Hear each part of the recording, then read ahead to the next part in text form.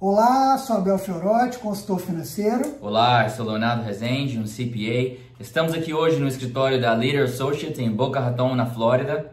E o tema do vídeo dessa semana é a diferença entre Social Security Number e IT Number.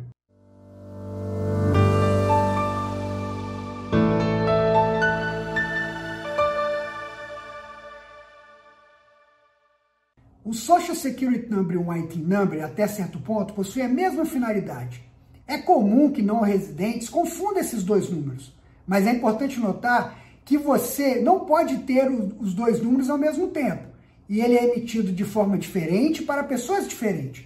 Léo, explica pra gente, qual é a diferença entre Social Security Number e IT Number? O Social Security Number é um número emitido pelo Social Security Administration para aqueles que nasceram nos Estados Unidos ou são autorizados a trabalhar aqui.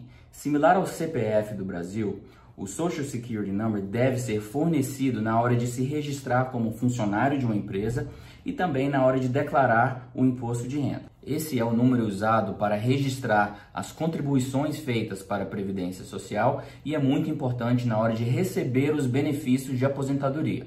O International Taxpayer Identification Number, ou ITIN, é emitido pelo IRS, a Receita Federal Americana, para uso exclusivo de declaração de imposto de renda.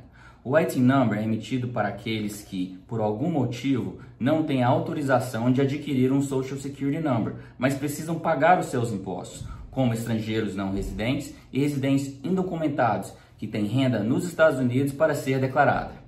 Tanto o Social Security Number e o IT Number são os números que vinculam a pessoa com o governo para questões de imposto de renda, contribuições para a Previdência Social e até mesmo para o histórico de crédito aqui nos Estados Unidos. Interessante, Léo. E como é o processo para a solicitação de um IT Number?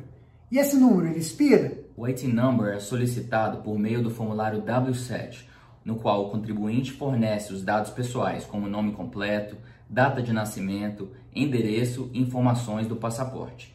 No formulário W7, o contribuinte deve informar o motivo por estar pedindo o IT Number.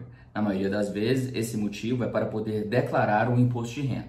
Ao contrário do Social Security Number, o IT Number expira. Todo o IT Number não usado numa declaração de imposto de renda durante 3 anos perde a validade. Obrigado, Léo. Informações muito importantes para orientar a nossa comunidade aqui nos Estados Unidos. Sim, Abel. Aqui na Leader Associates temos experiência em solicitar o IT Number. Teremos o maior prazer em lhe ajudar caso você necessite solicitar o seu ITIN.